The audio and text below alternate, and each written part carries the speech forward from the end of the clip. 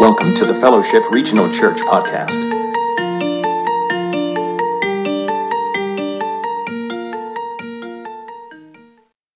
I love movies. One of my favorites, and I'm not promoting this movie. One of my favorites is Good Will Hunting. You know this one? Okay. If you don't know this movie, it is rated R. It's got some rather coarse language in it, but the heart of the film is pretty cool. It's about a kid who, I don't know, 18, 19, maybe 20, genius. He's a math guy, but all he does is fight.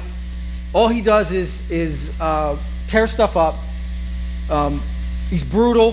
He's just wants to drink and he wants to fight. Like, that's all he wants to do, and he wants to be with his friends. That's it. He goes through this little spell to where he's doing some fighting, and he gets caught. He gets taken to court. Well, he's been to court tons of times. He defends himself in court over and over all the time, and he always gets off. He goes in this time. Finally, the judge puts his foot down, and he's just like, no, not happening again. You're doing community service. And so they take him, and they put him in MIT to mop the floors. So while he's mopping floors at the most prestigious school in the United States, he finishes math problems that are left on the board that people are struggling to do. He just finishes them while he mops the floor. When one of the professors catches wind that this kid is the one who's doing it, who's played by Matt Damon, they try to help him. They try to kind of get to him and kind of reach out to him.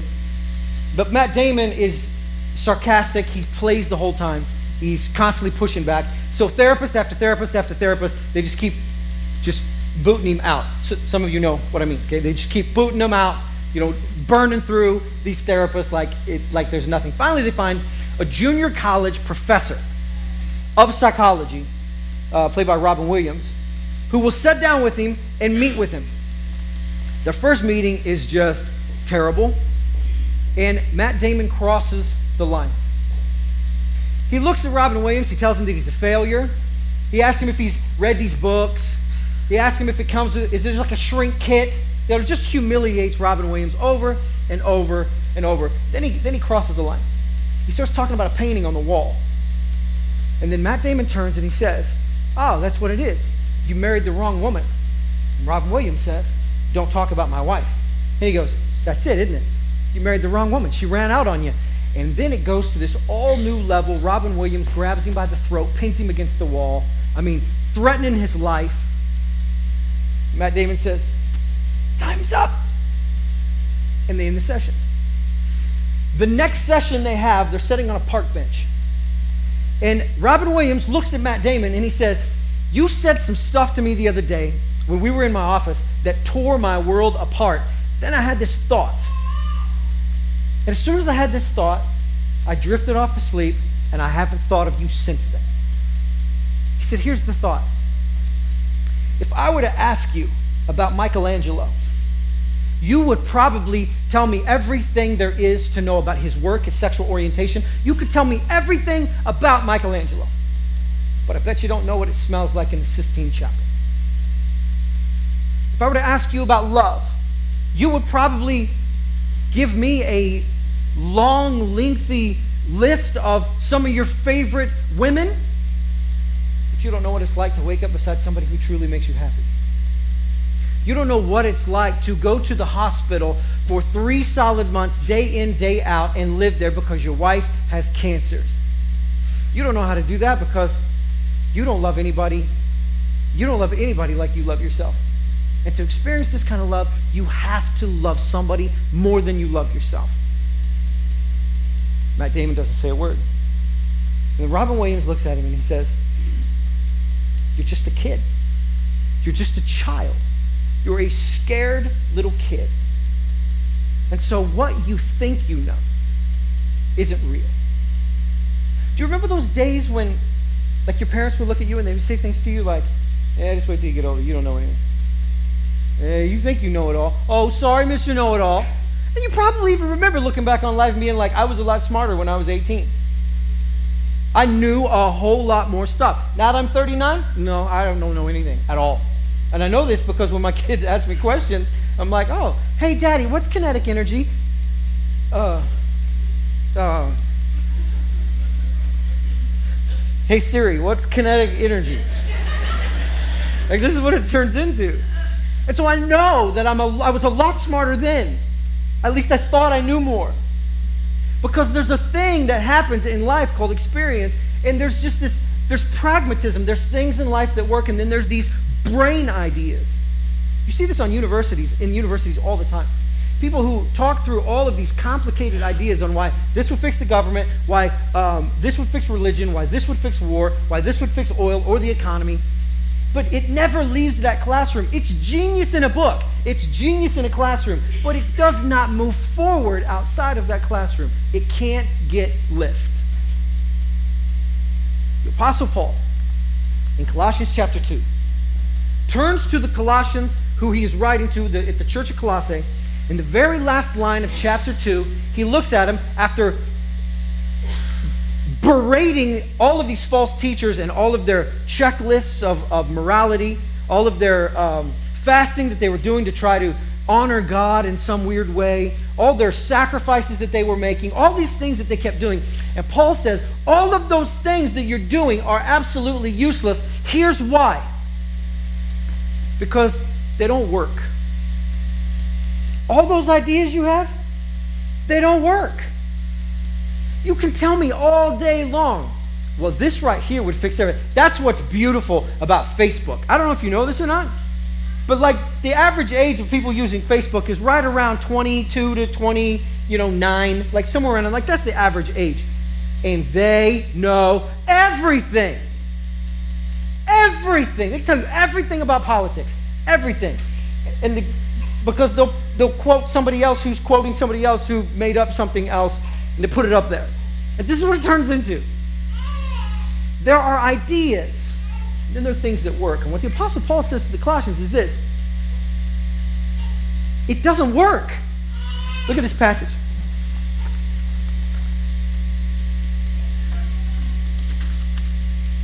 Such regulations indeed have an appearance of wisdom with their self-imposed worship, their false humility, and their harsh treatment of the body, but they lack any value in restraining sensual indulgence. How's it working for you? That's the question that Paul's asking. Well, I've got a system. I would like to invite you to church. I've got a system. How's it working? I would like to invite you to a discipleship class. I got a thing that I'm doing. How's it working? Is it good? You feel the peace of God like just pouring out of your body, pouring out of your mouth? How's it going? How's it working for you? And the Apostle Paul is looking at them and he's saying, you've got all these great ideas, but let me just ask you, is it working?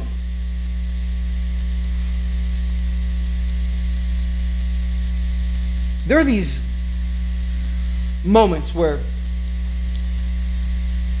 we grab a hold of an idea or a process or maybe an invention, like something that's just kind of rolling around in our head, and we think this would really be good, especially when you're little. My daughter will come in, hey, look at this thing that I made. It's a straw, and it's got a twisty tie around it, okay? Then it's got an eraser stuffed in the end, and then it's got a paper clip through the top. Jake, you know what this is? Garbage. It's just garbage. No, that's not what it is. This is an invention. It's an invention. Does it work? Does it do something, or is it just something cute that I have to hold on to until you forget, then I can throw it away? What does it do? Does it help? Check this verse out. Colossians chapter 3. Paul has got a really great point that he's trying to get to. Chapter 3, verse 1. So when we could stand it no longer. Oh, I'm sorry, I'm in the wrong passage. Let me turn back over. Colossians 3. Since then, you have been raised with Christ. Set your hearts on things above, where Christ is seated at the right hand of God. Set your mind on things above, not on earthly things. So this church in Colossae has been working on an idea. How do we stop sinning so much? We want to honor God, but how do we stop sinning so much? Not too much different than us, correct? Like, how do I get out of this hole that I'm in? How do I stop doing this thing that I keep doing that I wish I wouldn't do? Like, how do I stop this? Why am I even tempted in the ways that I'm tempted? How can that all stop? And so in lieu of God's word, instead of this, they scoot it aside and they say, I think what we should do is this. If the body is causing all the problems, we should starve it out. I won't eat and I'll make my body do what I say. I'll starve it out. Okay, well, there is some good that can happen with fasting and praying. But to starve your body is ultimately completely against the whole idea of you growing and developing, correct? Because that's headed the wrong direction. There's these other things, these sacrifices, and Paul dive into them. Check this out. Verse 3, for you died and your life is now hidden with Christ in God. When Christ, who is your life, appears, then you also will appear with him in glory. This is where Paul takes the resurrection of Jesus and he ties it to the daily life of the Christian. Now, if you're anything like me, which I'll only talk about me, I won't talk about you. But if you're anything like me, I can hear about the resurrection of Jesus, but then I have a hard time seeing how this actually plays out in my own life. I understand, Jesus died for my sins, but I didn't, know that was a thing and that somebody needed to die for it. And so now that it's done, at communion time, do you ever have this feeling of, how thankful and sorry can I actually be over and over, every week?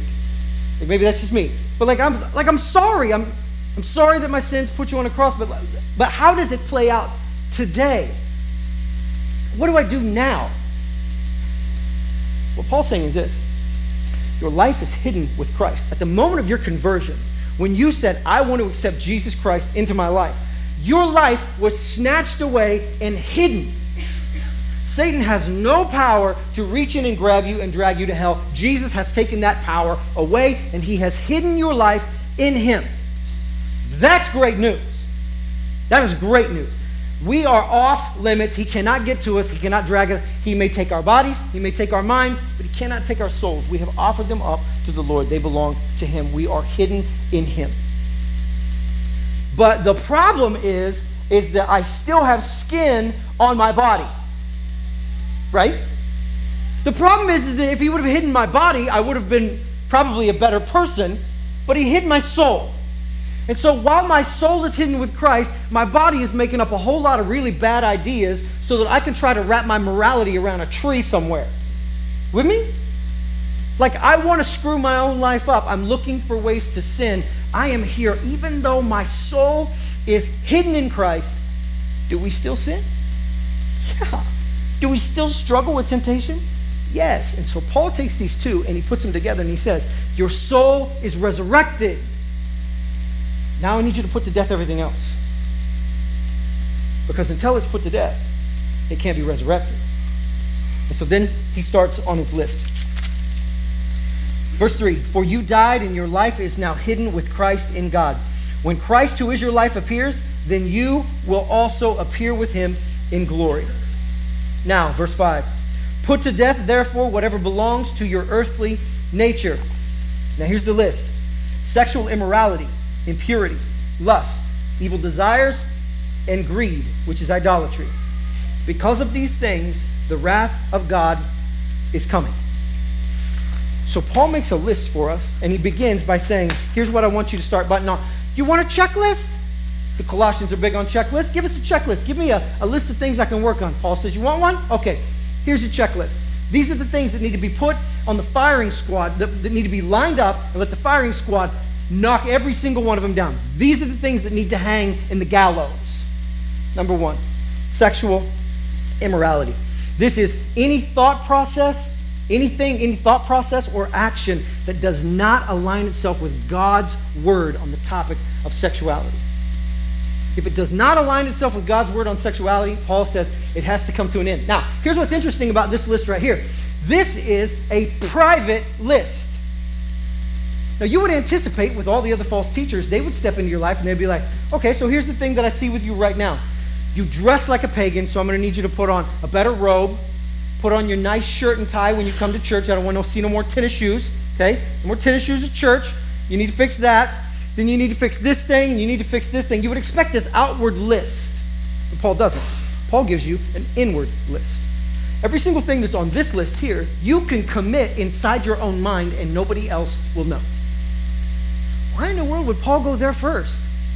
Because Jesus and Paul and us understand The problem with humanity is not the way you perceive me. It's what's going on behind my eyes that is the problem. It's the corruption of the human heart. That's the problem. And until that stuff is fixed, what the outside looks like doesn't matter. So he says, sexual immorality, any thought process, action, or habit that is sexual in nature that does not align with Scripture, it has to stop. The next thing he says, ritual impurities. Now this is kind of cool. Anything that we do or believe that serves the purpose, that serves the purpose of covering up an internal problem.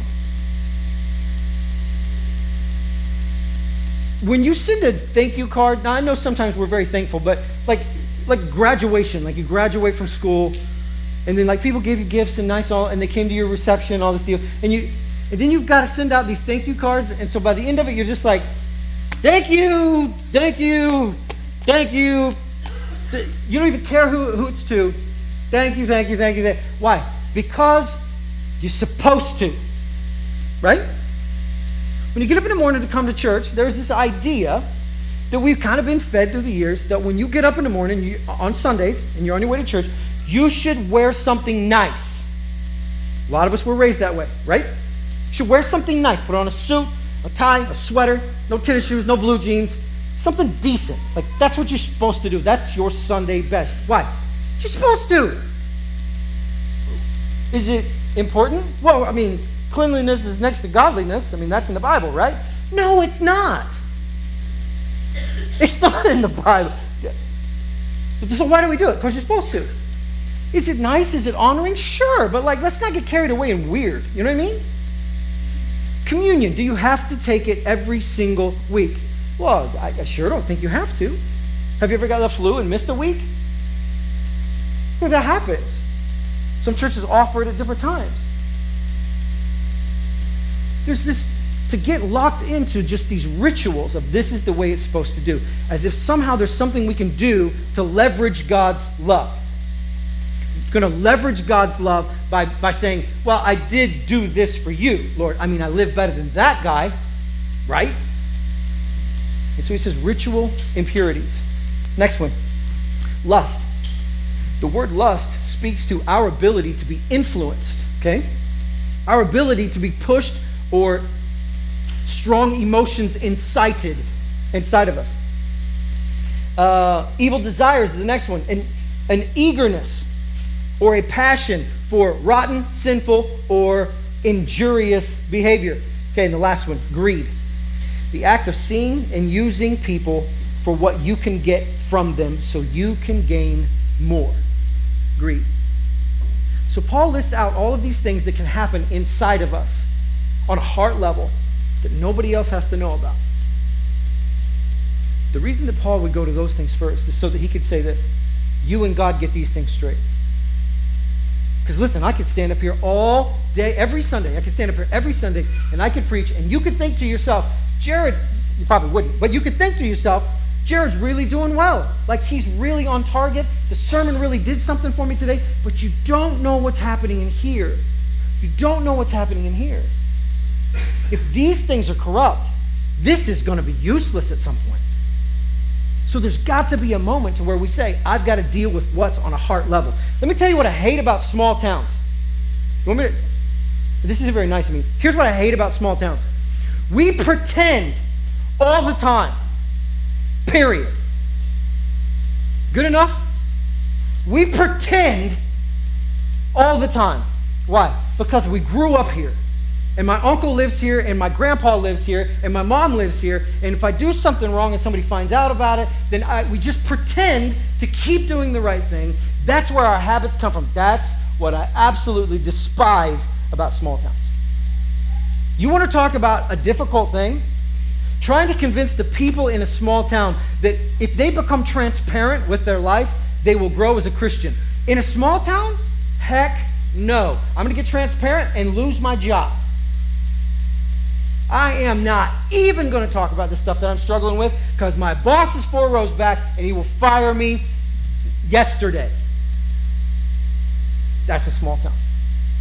You go to the city, Listen, you can be a part of any support group you want to, and with the weirdest things, one-legged recovering cheerleaders with tennis elbow, like and like you can go to those and people are like, that's wonderful, I'm glad you're getting some help. You can do that. Here, what the heck? You're going to be in the newspaper, it's going to be a problem. That's the thing I hate about small towns, because we refuse. Let me tell you something. The quicker we get to the point to where we can stand up and say, this is who I am, and we can watch all of our fake friends and our fake family members fall off on the side, you will get free from the thing that holds you up. With me? I'll say it one more time just because I like hearing myself say this. One more time. As soon as you get transparent and you decide that you don't want fake friends and fake family beside you anymore, and you talk about the brokenness in your life, you will grow in Christ and move forward. Promise you. As long as you worship the people to the sides of you and the people around you, and that's your God, that's where your knee will bow every single time. We won't move forward. We won't grow. We cannot develop. We cannot become any better than we are right now. That's why we decide, you know what? No, we're going to be transparent. We're going to be broken. We come from garbage places and we've messed ourselves up. If we get honest about it, it changes. It changes. There's no more hiding. Greed, the act of seeing and using people for what we can get from them so that we can gain more. Now, I want to go back down through this list one more time, but I want to show you what's on the other side of it. What happens if all of these things on this side are resurrected in Jesus Christ? What do they produce on the other side? Here it is, sexual immorality. When sexuality is resurrected in Jesus Christ, here's what it becomes. I now choose to make God's ideas my ideas. Even if I don't like them, I choose to make his ideas my ideas, and I follow them. Let's be honest, we could all disagree with God on sexuality. All of us could, on some level. And if we can't with our words, I bet you we have in our head. We all do. But as soon as I make his idea of sexuality my idea of sexuality, it's resurrected. And you know what happens there? Completeness and wholeness. If the statistics are true of sexual abuse, then I think that would clean that part of the world up. If we could get on board with what God wanted there, how much pain is then caused and created due to sexual abuse? If we fix that category, only that category, that one right there, it would change the world. Just getting our ideas to become the same as what God's ideas are. What if our rituals were resurrected? Well, I can tell you exactly what rituals resurrected. When they're not resurrected and they're dead, it's us trying to leverage God. Rituals on the other side turn this into God-centered thinking. I'm looking at this as not as duties that I perform for God, but what my heart overflows with because of thankfulness for what he has done for me. Does that make sense? Like this whole idea that, well, I go to church because, God wants me to go to church. I'll just take it down just a little bit, okay? If you come to church here because you feel like God wants you to come to church here, and like a part of you is just like, I really don't want to be here, but God wants me to go to church, and so I just go for that reason, or my wife's dragging me, or my husband makes me come, or whatever it is, like, let me just tell you, maybe don't. Don't. Because it sucks for you, right? Because you show up and you're just like, I really hate being here. Well, I don't. If you caught me standing against a brick wall and I kept banging my head against it over and over and over, and you're like, what are you doing? I'm like, I'm hurting myself every single time I do this. Like, well, I'm not a professional, but if I were you, I'd quit. I would quit doing that. Like if it's causing so much angst, just stop doing it. But rituals resurrected turn into this. You know why I'm here? Because I can't believe that God let me on his team. That's why. I'm baffled that he lets me be on his team. He shouldn't. There are other people to pick. And on the kickball field, I'm striking out. And the Lord's like, you want to be on my team? Dude, heck yes, I'll be on your team. What do you want me to do? That part, that's going to be weird, but we'll do it. Yes. It's because of thankfulness. That's ritual resurrected. Next one, lust resurrected. That was our ability to be influenced by other things. When it's resurrected, you know what it becomes? My drive or my desire for the Holy Spirit to lead my life to where now He influences me. He pushes me in directions that He wants me to go. He lays people on my heart. He puts compassion inside me. He gives me the love, and I get to love people from that capacity, not another one, but I can follow the Holy Spirit. Desires. What happens when desires or pathos is resurrected? It turns into love. It turns into, it's no longer evil desires about how I feel about somebody else and I want to harm them. Now it's the opposite. I want to find a way to honor somebody else. I have this friend, and I wish I could, and it would be so weird if I did this, but I wish I could bring him and like introduce you to him like one by one, like just in like a weird setting so that you could understand. He's the guy that when you meet him, suddenly you're a celebrity and you didn't know it. Like, dude, what's up? Really? Where are you from? I'm from Texas. Texas, you football guy? Oh my gosh. And now suddenly, like, you are the celebrity, and he does it to every single person he comes in contact with. It's the craziest thing to watch. Because he knows how to do that to people. And people who have zero confidence walk away like they got a brand new haircut. They're like, automatically. People who've got jack going on for them, they bump into this guy and they walk away and they are fresh. Like, I must be somebody. Like, I'm doing this thing. It's amazing to me. Absolutely amazing to me. When our desires are resurrected, that's what we become. We step into other people's lives and they look at us and go, I didn't know I was important. And we are like, you are. Like, He wants you on His team. He told me so. That's the coolest thing. Last one, greed. So what happens when greed is resurrected? Greed, on the former list, Paul refers to as idolatry. So if it's idolatry on this list, when it's resurrected, what does it become? Worship. It becomes worship. It becomes my opportunity to look for a way to honor God by being kind to you, by finding the broken and lifting them up. That's my worship to God.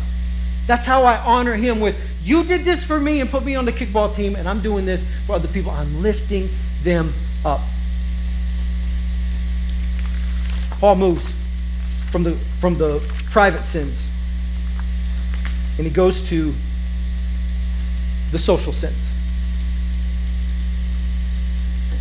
I know that we are a grace-based religion.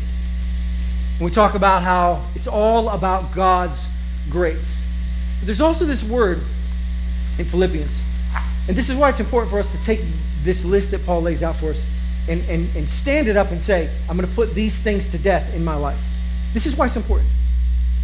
Philippians 2:12. Therefore, my dear friends, just as you have always obeyed, not only in my presence, but now much more in my absence, continue to work out your salvation with fear and trembling. There is some work involved on our end. And you should know this. Have you ever dealt with another human being? Yeah. Have you ever tried to get them to do something that they didn't want to do? Anybody have kids, you know? Anybody married? Yeah. This is what happens. When you come in contact with another human being, suddenly something happens to you. Social sense. That's what happens to you. Let me explain. First, I'm going to give you the list, and then you'll be like, oh, that makes sense. Anger, rage, malice, slander, filthy language, and lying. Do you know why you commit these sins? Because of the person sitting next to you. That's why. Because that's what it is. If you know another human being, you are guilty of one of these sins. Anytime we come in contact with another person, these are the kind of things that are always there. I told you, last week, about my shopping experience, in the aisle, and I want to send people to hell when they stop and all this kind of deal. Same thing with the intersection, when people, there's time for both of us to get through the yellow, and they're not. come on, get there. Let's do this thing. But no. And so this is what happens. And so then Paul steps in and he says this. Here's the problem with these sins here. The problem with this next set of sins is that it discredits what happened on the cross. It discredits the message of the gospel, and it discredits the messenger of the gospel. So when we're committing these sins here, like suddenly we are discrediting the whole system. I'm a Christian. Blankety, blankety, blankety. Like, you know what I mean? That the whole system just falls apart because this is what happens to us. No, I love the Lord. Facebook. You mother. Right? This is what it turns into. And we get amped up and lose our minds, discrediting the whole system. So these things have to be put to death. They cannot resurrect unless they're put to death. That's the deal with death and resurrection. There's got to be a death, then there's a resurrection. So let's take a look here. Anger, this is passion or a desire for punishment. Resurrected becomes God is love. Rage, outburst, breathing violently. Peace. It's the fruit of the Spirit. Malice, this disposition that looks to harm somebody. Jesus came to give life and give it abundantly. Slander, blasphemy, this idea that we find something that's bad and we call it good. You know what's bad? Here's what's bad. When people fall down on the ice, what's bad is that I laugh at it. Do you laugh at that? Like when you see it, you're like, I wish that wasn't funny. I wished it wasn't, but you made it funny, and now it's too bad that you fell down. And I hate that. I hate that because it's a bad thing. You can really hurt yourself. But then there's a part that's just like, but they can't get up still. Like they're trying, and this idea that we look at something that's bad. And I'm not saying that's necessarily bad. It could be. But looking at it and saying, good for them. I'm glad that happened to them. They deserved every single bit of that. Next part. Filthy language, foul speech. Jesus says this, from the overflow of the mouth, the overflow of the heart, the mouth speaks. So what is here is going to come right out our face. Lying, falsify, misrepresent, mislead, and untruth. And Jesus said that he is the way, the truth, and the life. These things must be resurrected in our own life. Now, it's easy to take a look at a list like this and be like, well, I didn't not only, I checked all of them like I do. Filthy language, like I love it when people get hurt. Like we go down the list. Like these things are hard to get a grasp on in our life. But I want you to notice this next phrase. In Colossians 3, look at verse 9 real quick. Do not lie to each other, since you have taken off your old self with its practices, and you have put on the new self, which is being renewed in knowledge in the image of its creator. Which is being renewed. Here's the good news for us. Because I'm sure you're similar to me. You can read a list like this, you can hear a sermon like this, and you can say, I'm pretty much my whole life, I'm bad at all of this. I'm bad at being a Christian. I'm really bad at this. Listen to this word right here. Being renewed. Being renewed. This is so cool. This is written in the present tense, being renewed, meaning it is happening now. I am being renewed now. You know what that means? It means I don't have to bat 1,000. It means I have to try hard and I have to keep my eye on the ball. That's what it means. It means, guess what? You're going to get into the batter's box at some point. You're going to swing and you're going to whiff. You're not going to do good. You're going to bust it up. You're going to botch it. But you are being renewed. Meaning that God has stepped into our life and is renewing us constantly. It's a picture word is what it is. And it's the idea that we climb to a plateau and we rest. And then we climb to a plateau and then we rest. And then we climb to a plateau and we rest. Listen, if you're one of those little eager beaver perfectionists and you got to just get it done all the time and just keep it all buttoned up and looking nice and pretty, I bet you're tired, aren't you? I bet you are exhausted. I bet your relationships suck. That's what I bet. Because you're so busy making sure it's polished and it's broken. That's a very, very nice car in your yard. The chrome looks good. Everything. Does it run? No, it doesn't run. It's beautiful. It doesn't work. God's calling us to is this. There is grace in our relationship with Jesus. To where he's saying, listen, I know you've got skin on your body. One of my favorite passages, it's in Psalms. I can't remember the chapter. He knows me and remembers that I am but dust. I want you to put this in your mind for just a second. If this is the only thing you hear, put this in your mind. That there is this picture of God to where he is here and he's watching us. And when we do something good, he's like, can you believe this dirt clod made it happen? Like, look at it. And he's like looking around, like I made him from dirt. That's the dirt one. I made him from dirt. Like the thing that's down there doing all the good, I know I did it from dirt. And so then when it messes up, do you know what happens next? He looks around and he goes like this. It's dirt. What do you expect? I made it from dirt. The fact that it's doing this is incredible. And the idea that God loves me so much that he eyeballs me with this optimism of like, look at you doing that thing. And yet I will go home and beat myself up. So will you. When my thoughts get resurrected to where I start seeing me like God sees me, when you start seeing you like God sees you, that like, listen, you were made from dust and you're pulling this off, get out of here with that. That's powerful. You're important. That's why we're sons and daughters of Christ. All right? Let's pray. We'll go. Lord, we love you. We're very thankful for everything you've done for us. Lord, we ask that you will convince us of your love on a regular basis. Lord, we ask that we can see your view of us. We pray that you'll be with us today. We'll go our separate ways. In Jesus' name we pray. Amen. Have a good day.